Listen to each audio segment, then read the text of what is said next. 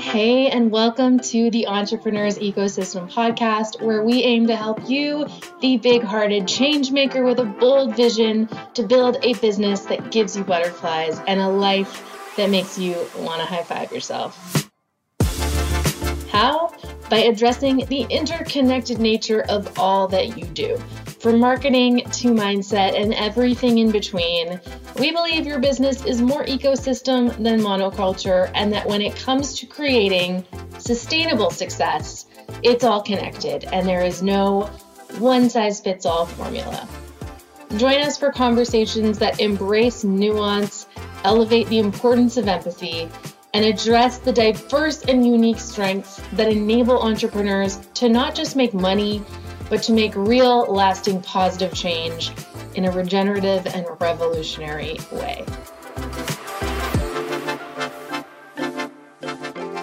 Hey. Welcome, everyone. Today, we are joined by the one and only, the incredible Linda Perry. Linda is a success strategist who combines mindset tools with strategic implementation to help small business owners crack the code to greater success. After working with hundreds of business owners, Linda believes that the key to uncovering freedom, making more money, and buying back your time begins with a mindset-first approach and shows clients how to ditch their head trash to get ahead. Linda is also a recovering attorney and copywriter and uses her skills of persuasion to show business owners how to make the impact they desire. Linda works with her clients through her private coaching, group courses, and workshops. She is also the lead business instructor at Levin Life Coach Academy, where she teaches new coaches how to build a thriving coaching practice. Welcome, Linda. Thank you so much for being here. Thank you for having me. I've been so excited for this conversation all day. Me too. And well, I was going to say, you're in Lisbon right now. I am in Lisbon right now. In Mexico. I'm just in like my cold AF small town middle of nowhere. So can I live vicariously through both of you for a moment? Sounds lovely. What are you doing in Lisbon? Are you just traveling, hanging out? So I've been in Lisbon for less than a week. And, my husband and I we have sold our home and we are spending at least a year in Europe, most likely Lisbon. I've never been here. We just randomly, everyone's like, why Lisbon? Why Portugal? And I don't really have a good answer. Other than we decided this was a great starting point and we're making a go of it. So we have been here for a total of 6 days, 7 days, something like that at this point. And we're trying to figure out, is this the place we're staying? But yeah, we just picked up and we're kind of digital nomads, I guess. Wow. All right. Yeah. That is goals. That's what I want to do when all my babies are grown. Right. That's the benefit I have. I mean, now that my daughter is 22, she lives in Charleston. I have a son. He's spending a semester in New Zealand and he's got one semester left. They're like, go, you guys go have fun. We'll have Christmas somewhere cool. Yeah. Oh, yeah. Amazing. And Dawn, tell us about Mexico. How's it going? Oh, man, it's so beautiful. So I'm in San Cristobal right now, and I'm pretty much guaranteed moving here probably next January. It is like the most beautiful city. So cute. Of course, I'm not like much of a city girl. I definitely like miss Nicusp and how small it is. This is like around 200,000 people. And it really reminds me of Kelowna, actually. There's no giant lake, but in that, like, the city's in a valley, and then there's these like smaller mountains all around, trees already all the way to the top. And we're at like 2,000 meters above sea level. And then, the climbing is hard, but really, really fun. So yeah, we're already looked at a couple of rentals for next winter. And yeah, I guess the benefit of not having children is the same thing as having grown children, which is like you can kind of do what you want. But you did it the smart way. Like, we've come here with 1 month of a place to stay. And my go with the flow attitude is meeting my planner. and they're kind of freaking out because I'm like, Lisbon is really hard to find a place. So there's this, Right. I got to find a place, but also allow myself to find the right place and not let fear take over. So it's been really interesting. So you did it the smart way. I had never been here before. Yeah, I will give credit to Nathan for that. My father lives in Playa del Carmen, so I visited him for years there. So we decided to go there, and we were talking about coming here next winter. And Nathan was like, "Let's spend a week in San Cris too." So yeah, amazingly, actually, our Airbnb host, it's really affordable here, and he's a software developer, so the internet is great. But he has like 7 apartments in the complex we're in, and they're gorgeous, as well as 2 homes in the hills. So he took us on a drive. Shout out to Daniel. If anyone wants to know best place to stay in San Cris, you can hit me up on Instagram. But yeah, he took us to check out his 2 other cabins, and we'll just probably be booking straight through him for next year to start. And then, yeah, if we end up digital nomading longer, we'll probably find more of like a local rental. But I would say, not that this pod is about that so much, but I would say like the Airbnb makes it so much easier, especially because he's like got a photo of the internet speeds like on his listings. So it's nice to land somewhere where it's all like furnished and there's coffee in the cupboards and a lovely host who will like drive you around town. But I think that probably out of anyone, you would be one of the best people to deal with your planning versus your like carefree attitude, since I'm sure that's part of how you support people. And I just want to go back to the beginning of the pod and say, like, I've been so excited about this podcast since I don't remember what platform we were chatting on, but geez. So I think you've known Shanti for like 4 or 5 years now, if that's right, something like that. I was longer even. Wow, right? Yeah. And I was lucky enough that Shanti hooked me up with you and your sister for my first TCC live event. And I just was I gotta say, like, looking back on that time, boy, being able to hang out with you too and just feel comfortable. I remember our Airbnb, like, we lost it and then got a better one. Like, yeah. I feel like we've been friends for a long time too. And so it's so excited to hear about you moving because you're in Colorado, right? Yeah, I was in Colorado for 7 years. So almost 7 years. It was great. Yeah. Huge difference though to land in Portugal.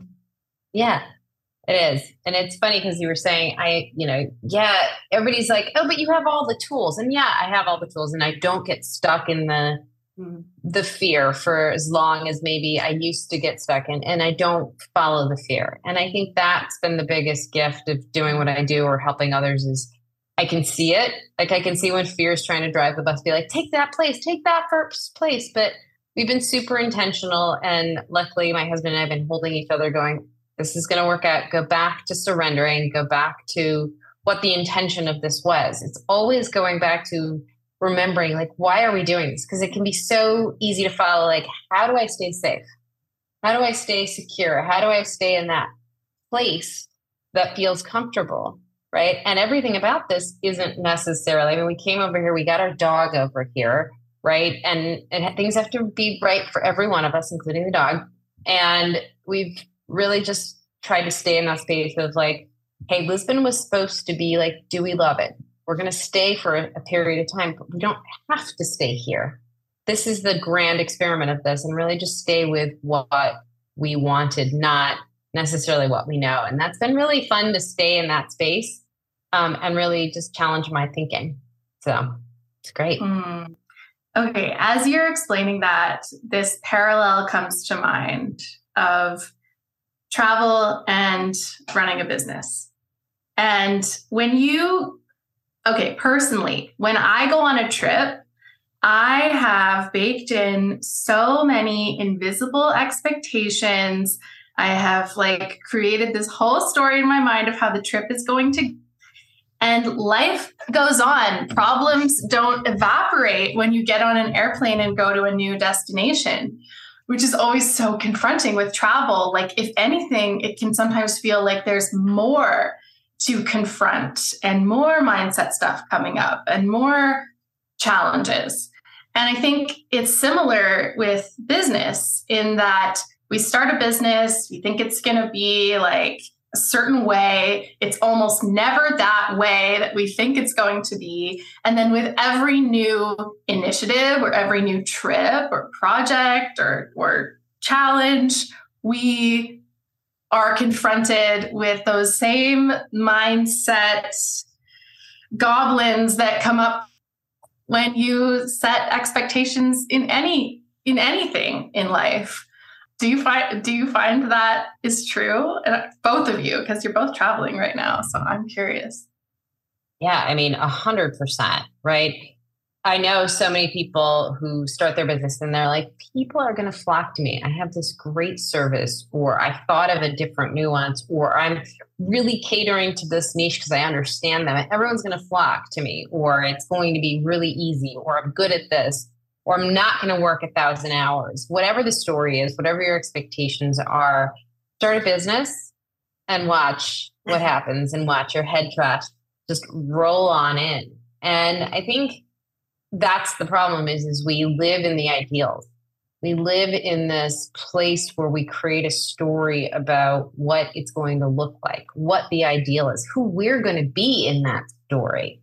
And when it doesn't live up to that, what happens is we start to resist. We end up in that resistance mode. Our body freezes. You get, those feelings where your things stuck in your throat, your stomach is turning. All of that is resistance. And so some of us go into that fight or flight mode and we really follow our fears and we go back to bad patterns and things that don't work, but we're like, that felt safe, right?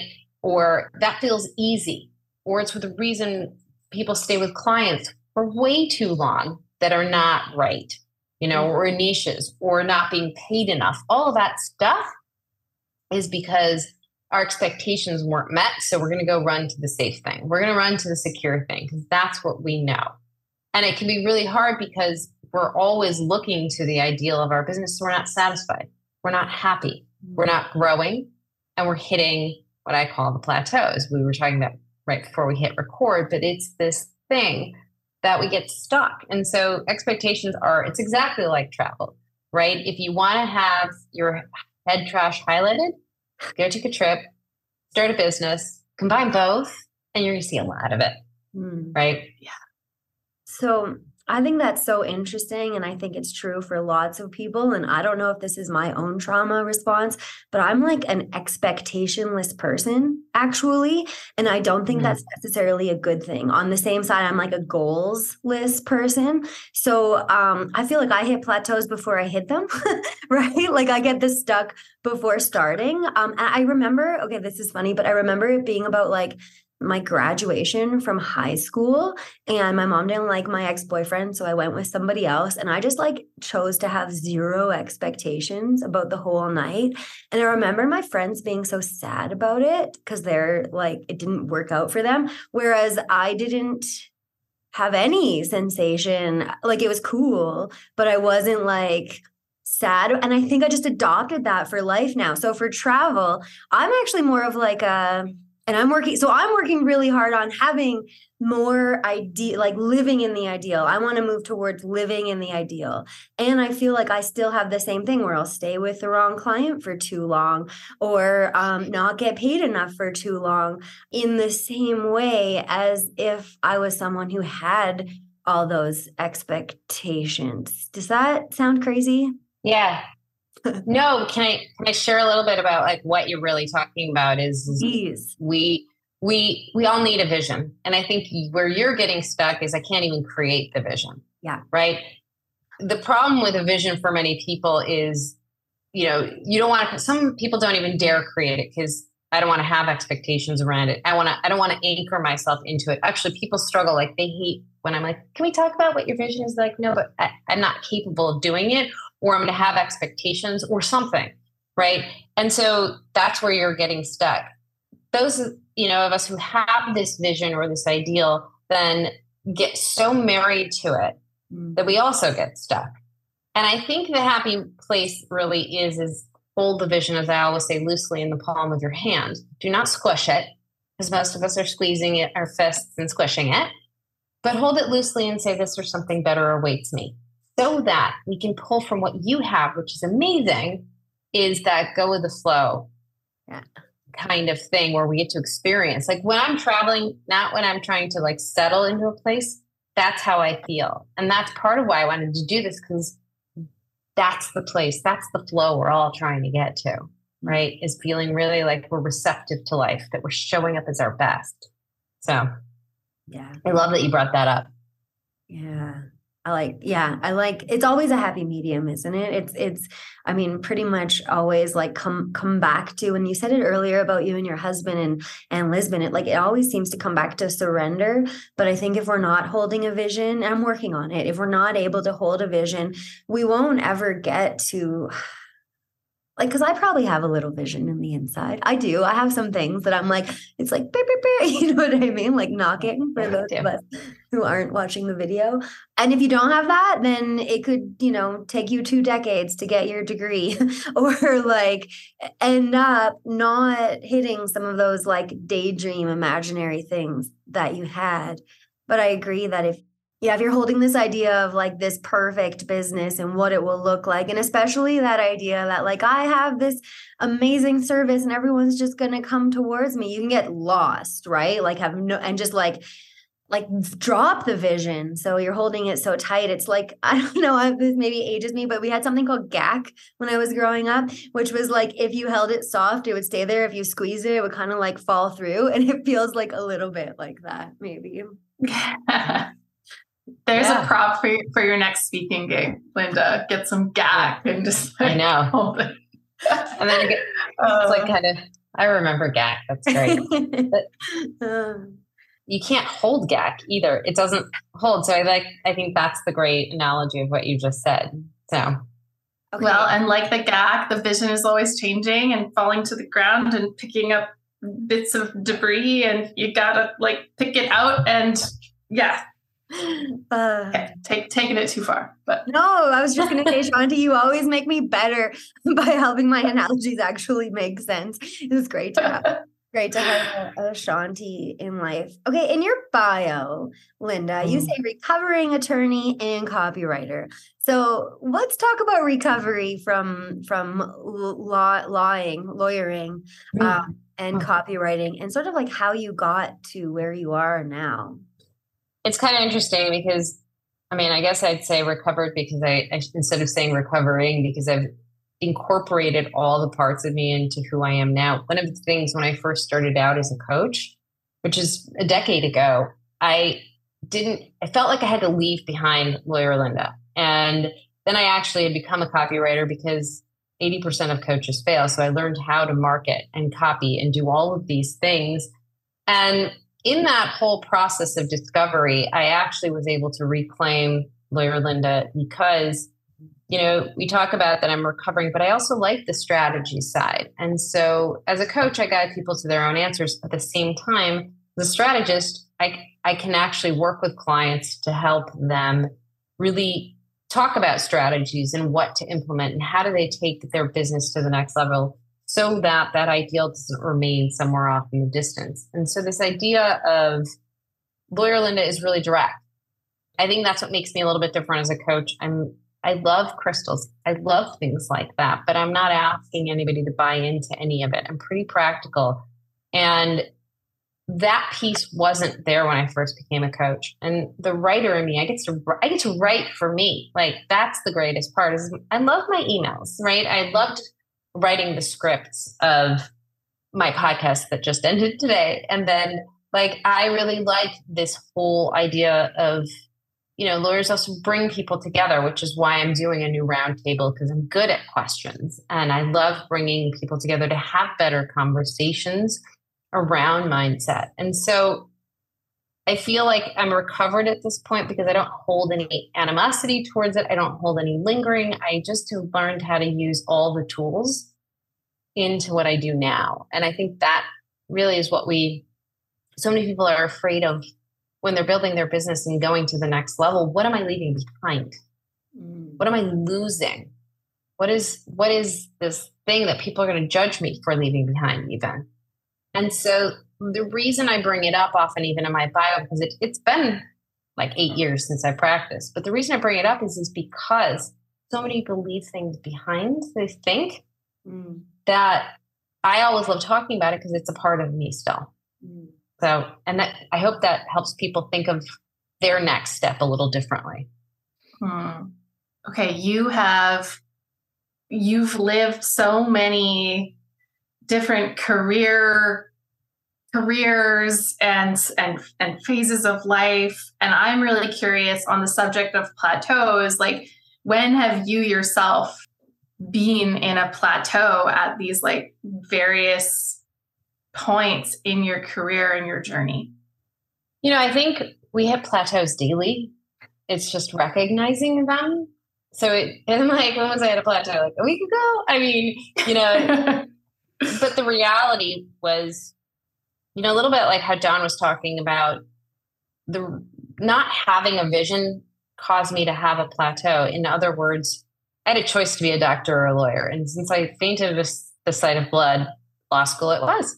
And I loved what I did, but there were so many plateaus caused by self-doubt, by following someone else's plan or vision for my life, by really listening to others and not myself. And so definitely as a lawyer, I think I was living in one big plateau because I couldn't even see the landscape around me. And so we hit plateaus mostly because of our own stories that we tell ourselves. I never dared do what I wanted to do. I hit a plateau with coaching, even when I first started that, when I realized I was being what other people said I had to be.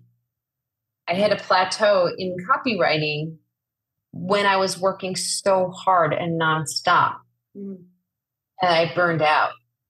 Plateau is essentially, or any place we get stuck, any place that we stop, any place that the head trash wins instead of our true intentional nature. It is that place where we're not reaching higher ground, in other words, our vision or our goals, because something's standing in the way. And so it's really, I feel like we hit them every day. It's just, do we stop and look around? Do we stop and see what's valuable on the plateau? Most of us want to run. How many times have you heard people say, I'm stuck? Or this is so uncomfortable? Or I'm running, like, especially in the copy world, people will say, somehow my business is dried up. And there's a panic. And so that to me is some of the biggest plateaus. Or they'll work nonstop because what if it dries up? And these are the plateaus because we're not moving forward with intentionality. We're operating from a place that we can't really see. And we're not taking that moment to say, what is here for me to learn? Some of the best places have been when I've been lying flat on the ground.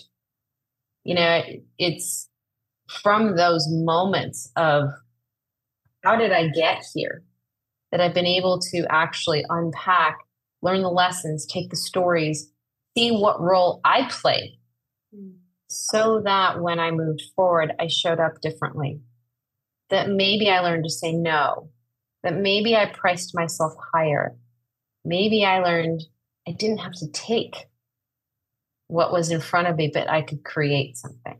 And I think that's the beauty of the plateau, actually. Yeah, I sort of picture it as like a legit flat terrain where you're just like walking and walking endlessly, and without the vision, you're just looking down at the ground and all you can see is more of the same. And it takes like lifting your head up and really looking around and looking for and at the signs that are right in your periphery if you just look up to sort of get a sense of like what direction do I want to move toward? Where am I going? But yeah, if you're so focused on not like tripping or just getting to the end of the plateau, wherever that may be, and you're just looking down, then it's not going to happen. So many people find themselves too on mountains that they're like, wait, how did I even get here? Is this the mountain I want to be on? Right? I mean, that was me really in law. I mean, I sat there and I was great at what I did. I mean, I became a partner after 6 years of being a part-time attorney. I was a mom was home with my kids part-time, and I still became partner, and all of a sudden I'm partner. I'm doing criminal defense. I'm doing what everybody else wants to do. It's the coolest job, right?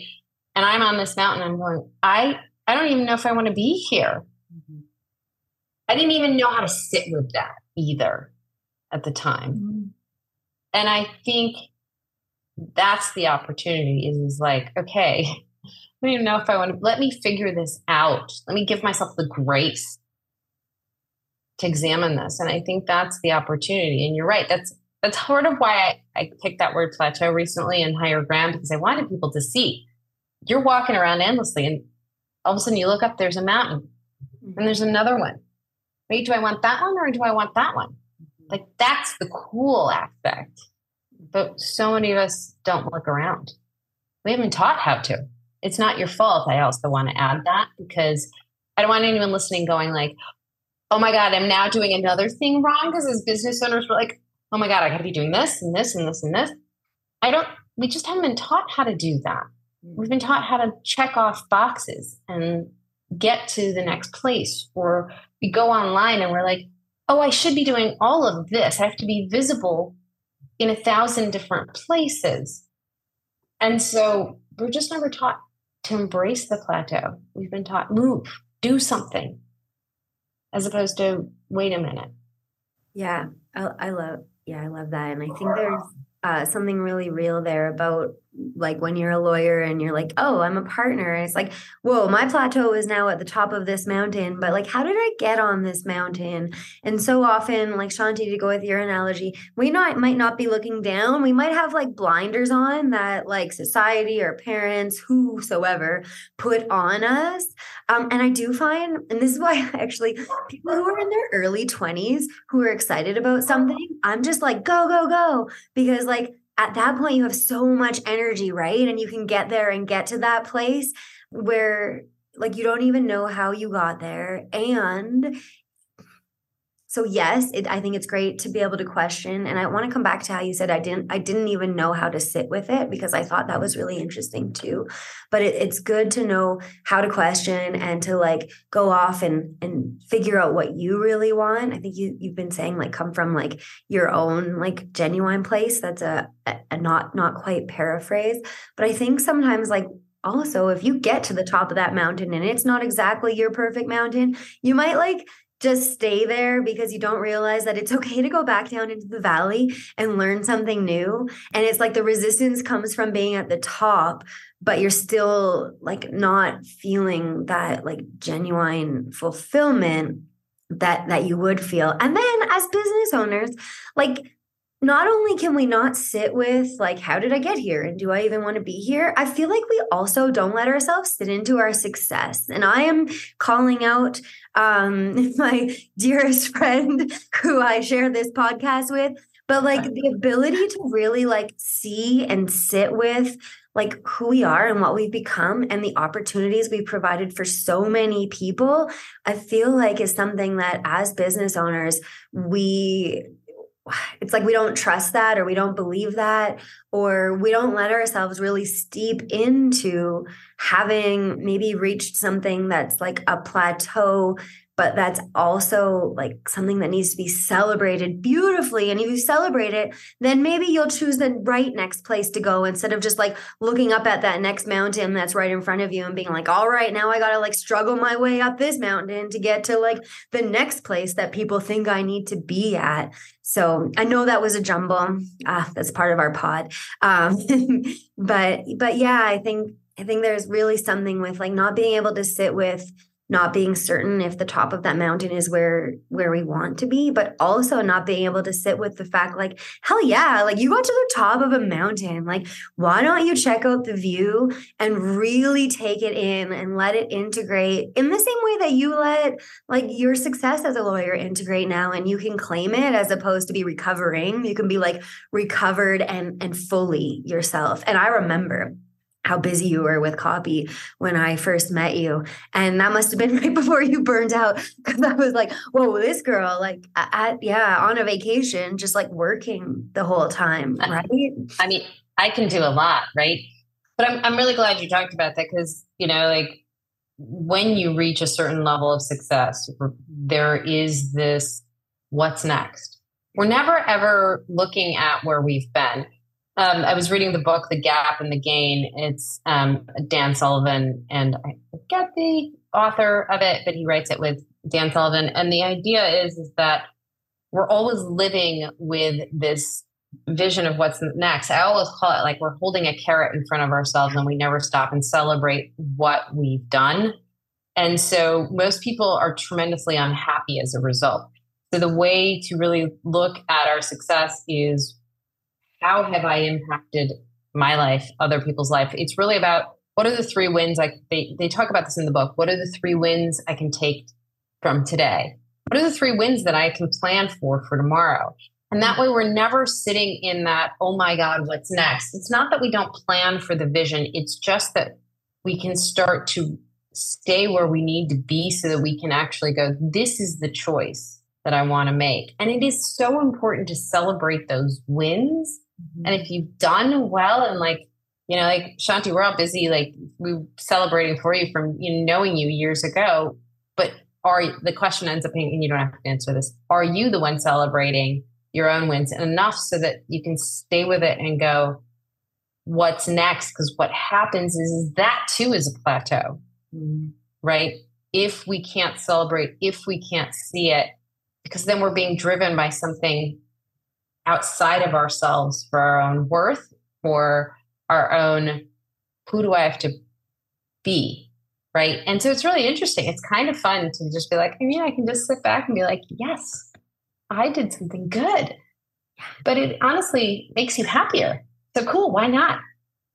Yeah, it almost feels like, I'm just running with the analogies today, but like after you do a massive hike, you get to the top, and it's like a really rare feeling of just sitting and being present to the view, to the work you've just done to get to this place, before even considering or thinking about like turning around and climbing back down. I don't know that I've had very many moments like that in business, because the climb is so massive and then you're at the top, your version of the top, and to me it feels like when I'm in a plateau, I feel like I'm simultaneously in recovery mode. And yes, integration too, of like, okay, but it's so hard to not ask the question of what's next. And I think that's the cultural programming that many of us struggle with, especially like high achievers, especially anyone who's like upbringing or parental family unit was like, there's no finish line, go, go, go, reach higher and higher. But that actually brings me to a question that I have around family and sort of subconscious imprinting as it relates to plateaus. So this is something I've been thinking about lately. I think about like my dad, and he was an entrepreneur. He had his own business and worked so hard. And like, that's what I was modeled growing up. And eventually he reached a plateau and sort of never got out of it. And I wonder how that has affected my own sort of thoughts and subconscious programming around what is possible. And I don't know, beyond sort of where I'm at, what is next? And that question mark, I think for a lot of people, myself included, almost wants to push me into fight or flight. And it takes a lot to like sit back and like, no, it's okay. So I'm curious what your thoughts are around that, Linda. Like if you've witnessed people reaching plateaus at different points, and like it's kind of different for everyone, and what it's based on and what creates it. You've spoken to a few things like, going after someone else's vision, being disconnected from your own, but any like family patterning stuff that you see in that? Well, actually, what I see in that is it depends on what you made your father's hitting the plateau mean.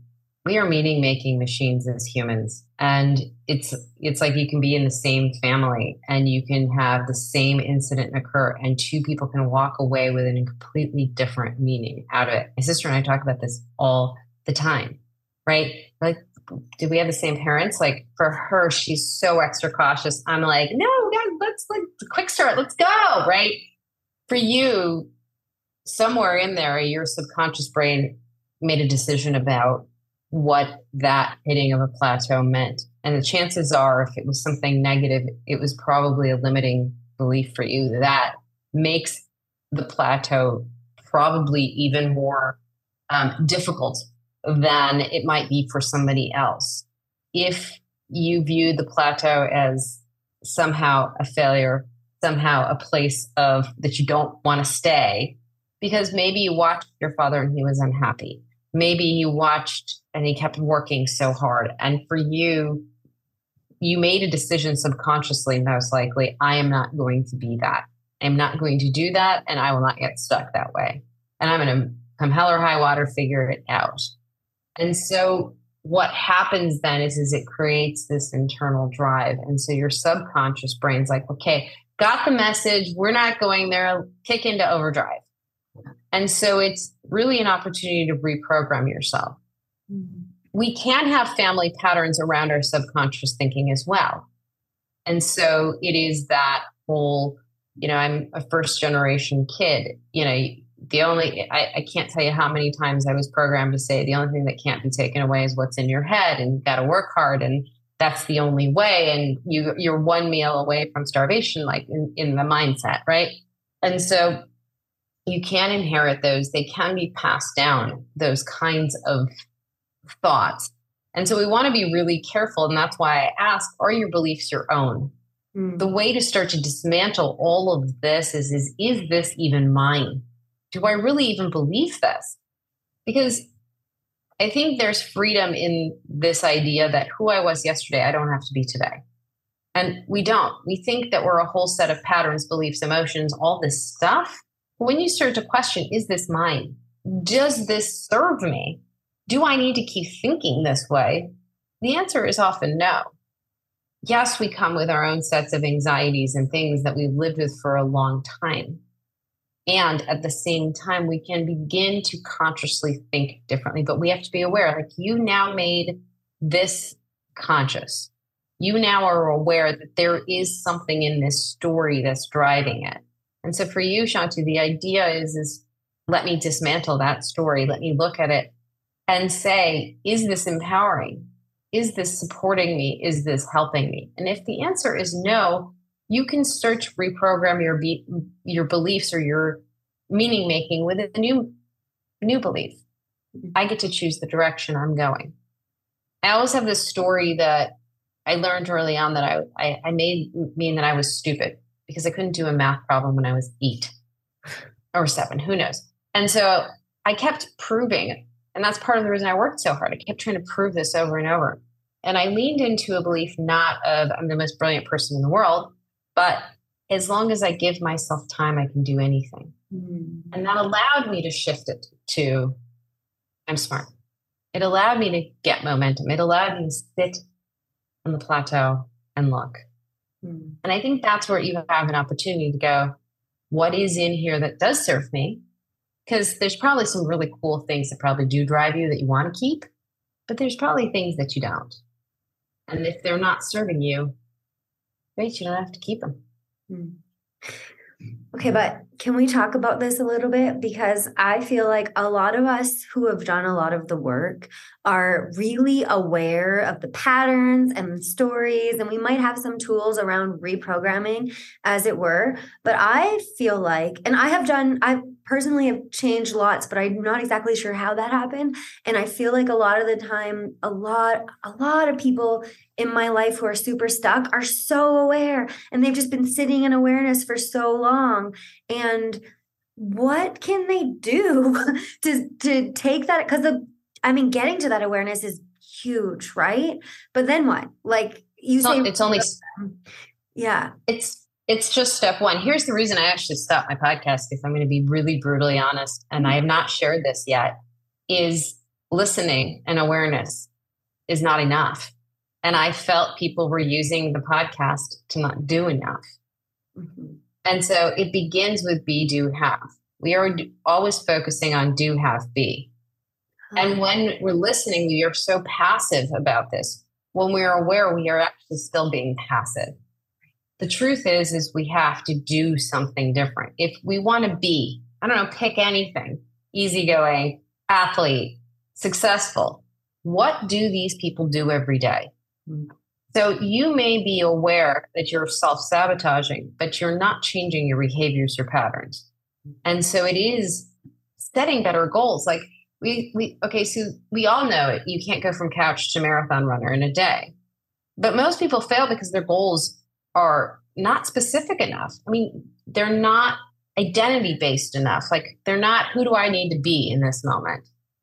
And they aren't looking at their own resistance, and they're not taking the little actions. It's like running 5 minutes is a step forward. Again, we go back to, what did I do differently today that makes me become a marathon runner? Well, I ran 5 minutes. Cool. Tomorrow you run 5.5. People want to go from like, let me go run a mile. Maybe a mile is too much. And then we get disappointed. And I think this is why I had done therapy for years, but this is why coaching changed my life, because I was so aware. I'm like, oh, I do this because of this. I do this because of that.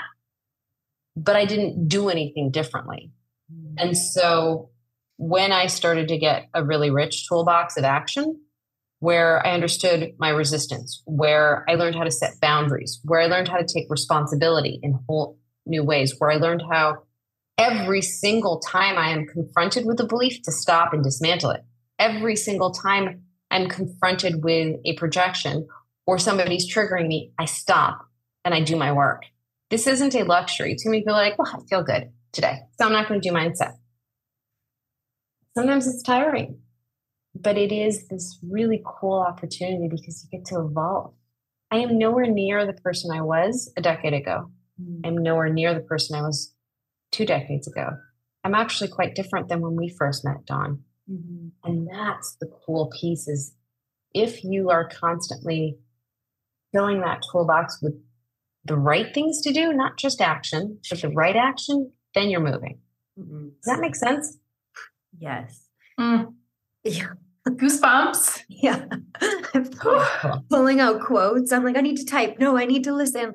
I really loved that action toolbox that you said, and then right action speaks like so well to me as like a yogi or someone who's like worked in the Buddhist tradition as well. And so yeah, that's beautiful. Like having a right action toolbox. And I feel like myself, that's probably a big part of it. Is like, even for me, just coming to the breath, or I dismantled some things. And when they come up, I'm like, oh, that's that. And then I can come to the breath and move through it. And I think that, oh man, unless you fall into the right group of people, the right community, and the right teachers, it can be really hard to go from awareness to knowing what right action is. And I don't know, hopefully you can point our listeners, we're not done, but point our listeners at the end about where to find that toolbox, or where you think people can start building it. But maybe you have a little bit to share right now about where people could start building that toolbox. Yeah, I think, there's a couple of things that we've even talked about here is one, question what you think. Mm. Like there's too much of, identity foreclosure that exists. It's a term Adam Grant uses, organizational psychologist Adam Grant uses. And identity foreclosure is every time I hear someone tell me they're an introvert, they can't be visible, or they can't, show up in a certain way or network. I always say that's not what introversion is, first of all. And second of all, it is identity foreclosure. Or I'm not the type of person who can do systems. I'm not the type of person who does this.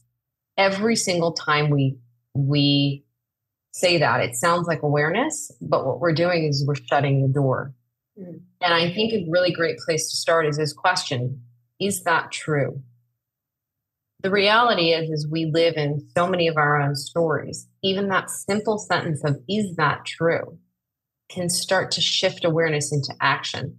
Because people will be like, well, yeah, it's true. I'm terrible at systems. I mean, this is me. I'm terrible at systems. And is that true all the time? Well, no. I created amazing systems for my children to thrive. I've created amazing systems for myself. I'm the most disciplined human being. Like when it comes to certain things, like I've lifted weights since I was 24. I'm, over 50 slightly. And like, I've been doing it consistently. So I am good at systems. What we want to do is start to look and prove ourselves wrong, because everything you think about yourself is not 100% true. And that allows you to give yourself this possibility of movement, of momentum, so that maybe today I'm not that, but maybe I can do one small thing to move myself toward it. So identity foreclosure is another. And the thing is what am I making this mean is another great question. Because what it unearths is it unearths your fears, your limiting beliefs. And again, you can then go back and say, is this true? What would be a belief that would serve me better? What's one thing I can do to lean into that belief today? These are little things to start to do.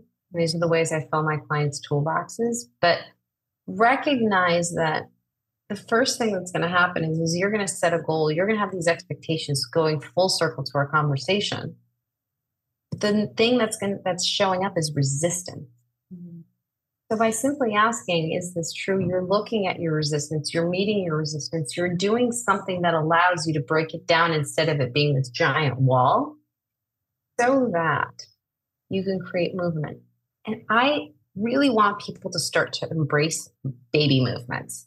Like we are all so judgmental. I'd sit in my groups, and I also, coach in some masterminds, and it's so fascinating to me. They're like, this is so small, but, or maybe that's too little. I'm like, no, start little. As James Clear talks about in Atomic Habits, he talks about the guy who goes to the gym every day for 5 minutes until he develops a habit of going to the gym, until he becomes the person who is a gym rat, let's say. 5 minutes. And we all discount those 5 minutes. But what if we celebrated every single day? Woo, I went to the gym. 5 minutes, got it done.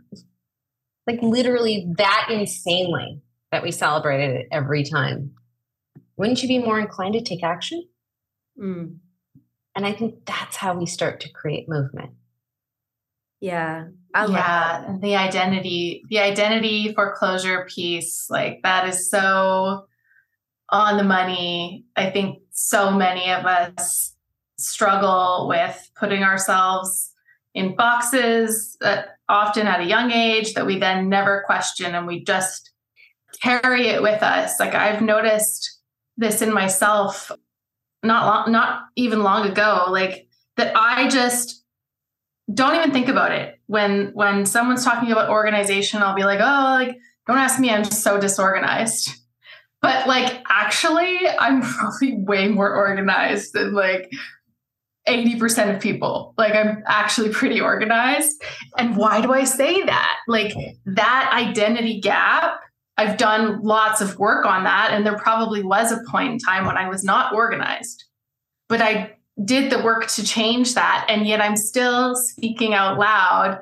Oh, I'm a hot mess over here. I'm so disorganized. I'm like, well, actually the truth is like, I've got some good systems going on. So yeah, I mean, questioning those beliefs and focusing on identity and being, I think those are such great insights. Byron Katie wrote a children's book, and I got it from Maverick years ago, and it ended up in the depths of his closet. But Juno pulled it out recently. It's called Tiger, Tiger, Is It True? And we've been reading it, and I'm like, man, like every adult should have this book, because it's like a breakdown of what you just said. It's like, is it true? Is it really true? Can I know for sure that it's true? And just that action of examining and asking those questions, I find is enough to get you out of the fight or flight state and to then be able to move forward. And I think you kind of nailed it. That's what we want to get out of is that fight or flight state, that fear driving state, because we're not moving forward with intentionality. And I think that's what's available. People think that mindset is all about perfect momentum. I actually talk about my head trash very purposefully because I want everybody to know that it doesn't go away. I want everyone to know that I'm equipped to handle it. There's never a time that I think I'm not equipped anymore. And that's the difference is it still happens. I have anxiety. I get scared. None of this goes away. And I also know I can move through it, shift what needs to be shifted, and tackle the next thing. And so I think that's what's possible. I was thinking too, as you were talking about the Byron Katie book, when my kids were little, I used to read them the Zen story of maybe.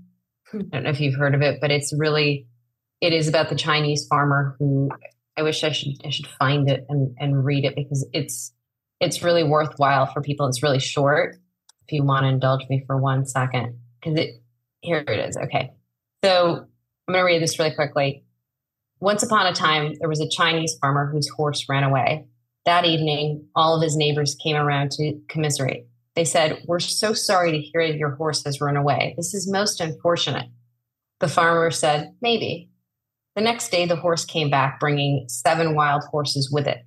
And in the evening, everybody came back and said, "Oh, isn't that lucky? What great turn of events.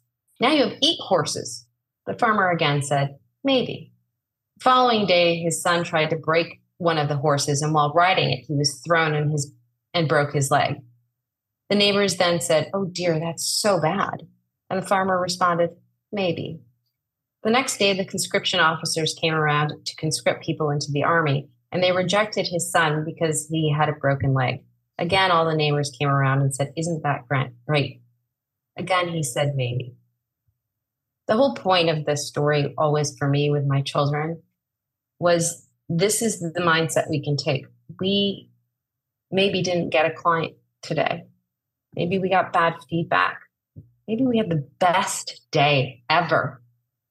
But it should all be treated with maybe. Because what happens is then we externalize ourselves and our value gets externalized to all of these things and our intentionality goes out the window. So it's not just a story for kids. I bought it in the kids version, but it is the story that I still stick with that I sometimes need to read. I love that. I need to get the story, the kiddo version for sure, especially for my oldest who's like just very black and white thinking. And it's a beautiful reflection for myself of like my own black and white thinking too. Yeah. And the answer is almost always maybe. Clinging so intensely to this was good, this was bad, very rarely does us much good. So thank you for sharing that. You're welcome. Okay, I just wanted to put a moment there just to blanket that because I agree with Shanti. That is so useful. And I think also can help us stay in a calm nervous system because like when you're externalizing like that, you're sort of chasing in one direction and chasing in the other direction. And if everything always has to be good, great, better, then nothing can be enough. And it brings me back to another thing you were saying about these action tools and what I witness in people all the time and try and pull them back from. But it's just like small steps are way easier to take and you're way less likely to fail. And I also want to say failure is good. This is something I'm learning.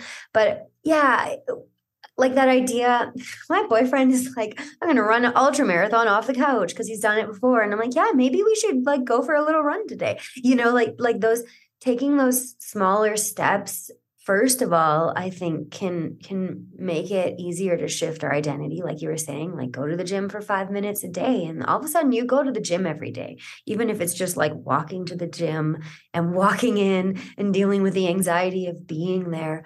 But also, I think we're less likely to be stuck on a plateau if we've given ourselves the grace to take small steps all the time. Like if I'm trying to skip 5 steps, I will probably be stuck, stressed, and then in like a shitty nervous system place, right?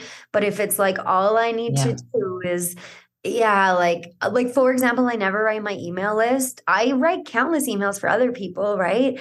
And it's like, what if I just say, well, once a quarter, I'm going to write my list, then I'll have been a success, right? And I think, when it comes to business or getting in shape or almost anything, it's like you were saying before, like we have this huge list of to-dos, and if we don't hit all of them, we failed. And then there's no point in trying the next day, So I want to celebrate small steps. Yeah, I do too. And I think one of the things that you did point out in there is that there are those people that we watch out there that can go run a marathon. My friend John has run like 20, and he actually has run one without training, and he's totally fine. And I really hate people like that because that's so not me. My husband can kind of do the same thing because he ran track in college, and that's not me. But the temptation can be to compare ourselves. And this is really important around business when it comes to visibility or the way that we're putting ourselves out or the timing of things. And so we think we're failures if we can't do it out of the box or if it's not working for us the same way. And I want to really emphasize the fact that this kind of thinking, again, doesn't embrace the maybe. It also doesn't embrace that we're here on our own trajectory to learn something and that we're making a bunch of meaning out of this. And so I think this is an opportunity for business owners to recognize all these things that contribute to the plateau of comparison, self-doubt, of not enough, all of these kinds of things. And just really give ourselves what you said, grace, patience, time, a little self-love, and we'll get there. And if we're moving too fast in a direction, we're going to end up on the top of the mountain like, oh God, how did I get here? And I don't even want to be here. And it's really steep to get down. There's so much scrambling and it's scarier to go down than it is to go up. So, and it's really cold and I wanted a beach. Like, what the heck? Right? Yes. That's my vision. Beach. Gotta come hang out with y'all in Mexico or Portugal next year. No, for sure. I just ditched the snow and I'm like, oh, yes. One day. Yeah, I guess I can add, I do want to add something about the fact that I'm in Portugal. I dreamed of living in Europe in my 20s.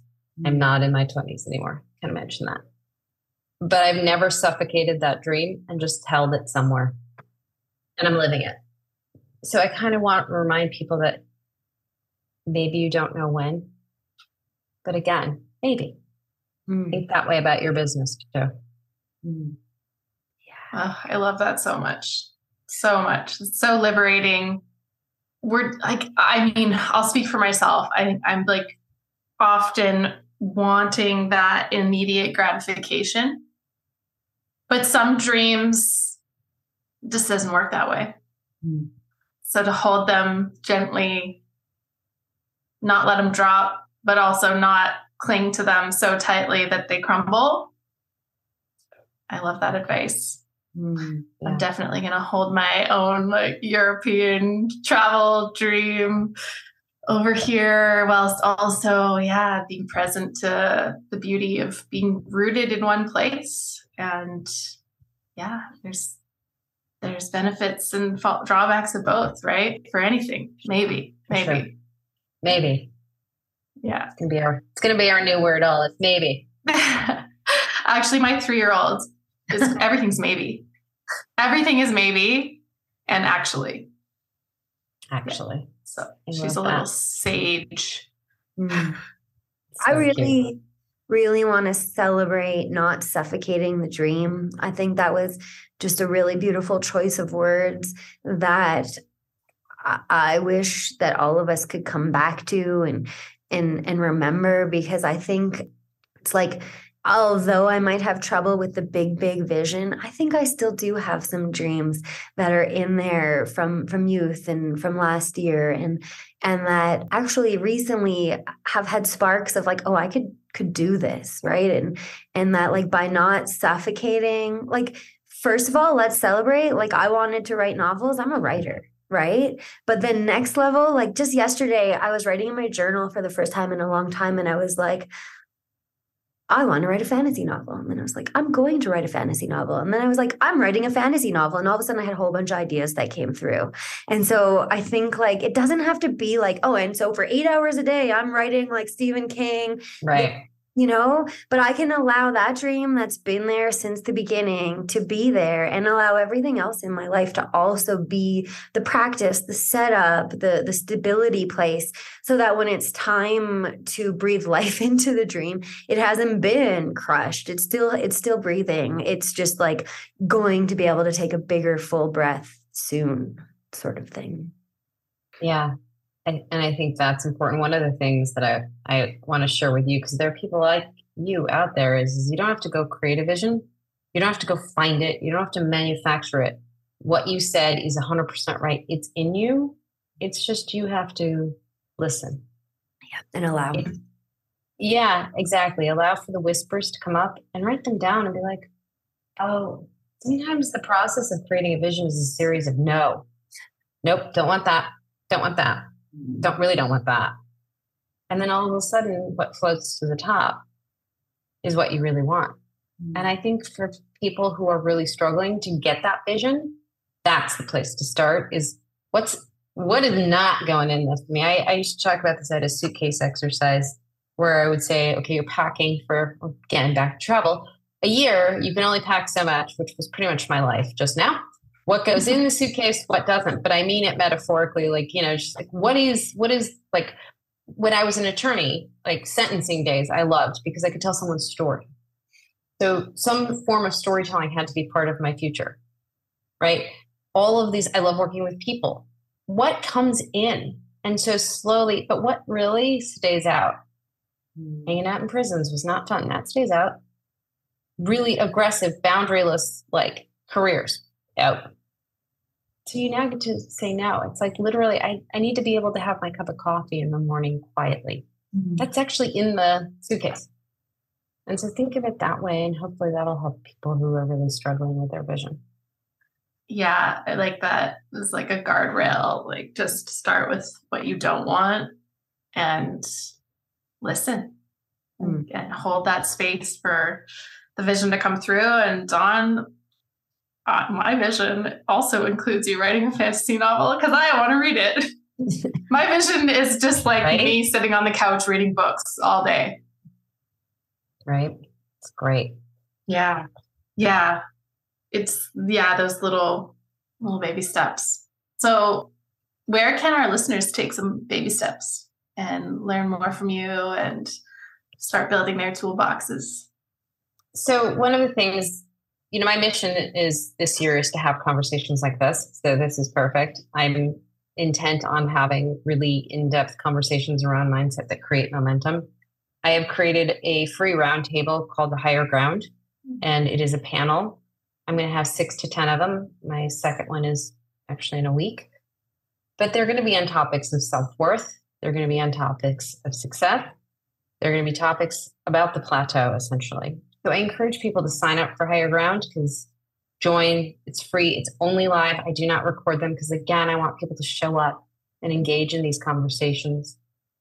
I'm writing my book, but currently I have a short version of a book called Unstoppable. They can come start there on my website. It's free.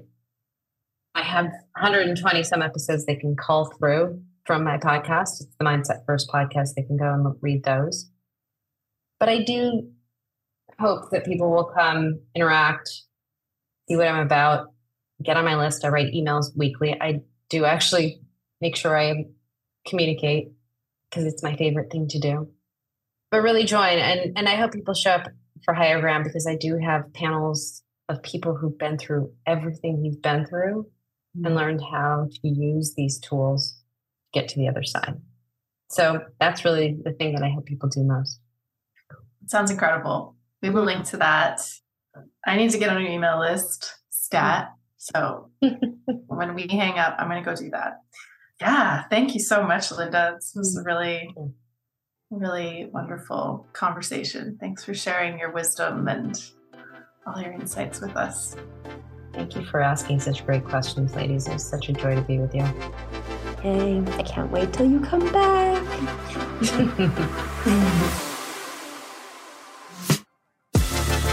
Whoa, look at you listening to the very end. We are so deeply grateful for you and borderline obsessed with hearing what resonated most and how you're taking the seeds planted in these conversations and sowing them in your life and business. It would mean more than you know if you would share this episode with a friend or subscribe, rate, leave us a review on your favorite podcast player. Your reviews tell the algos behind the apps that we are worth pressing play on. So please, if you're feeling generous, take 2 minutes to share the love.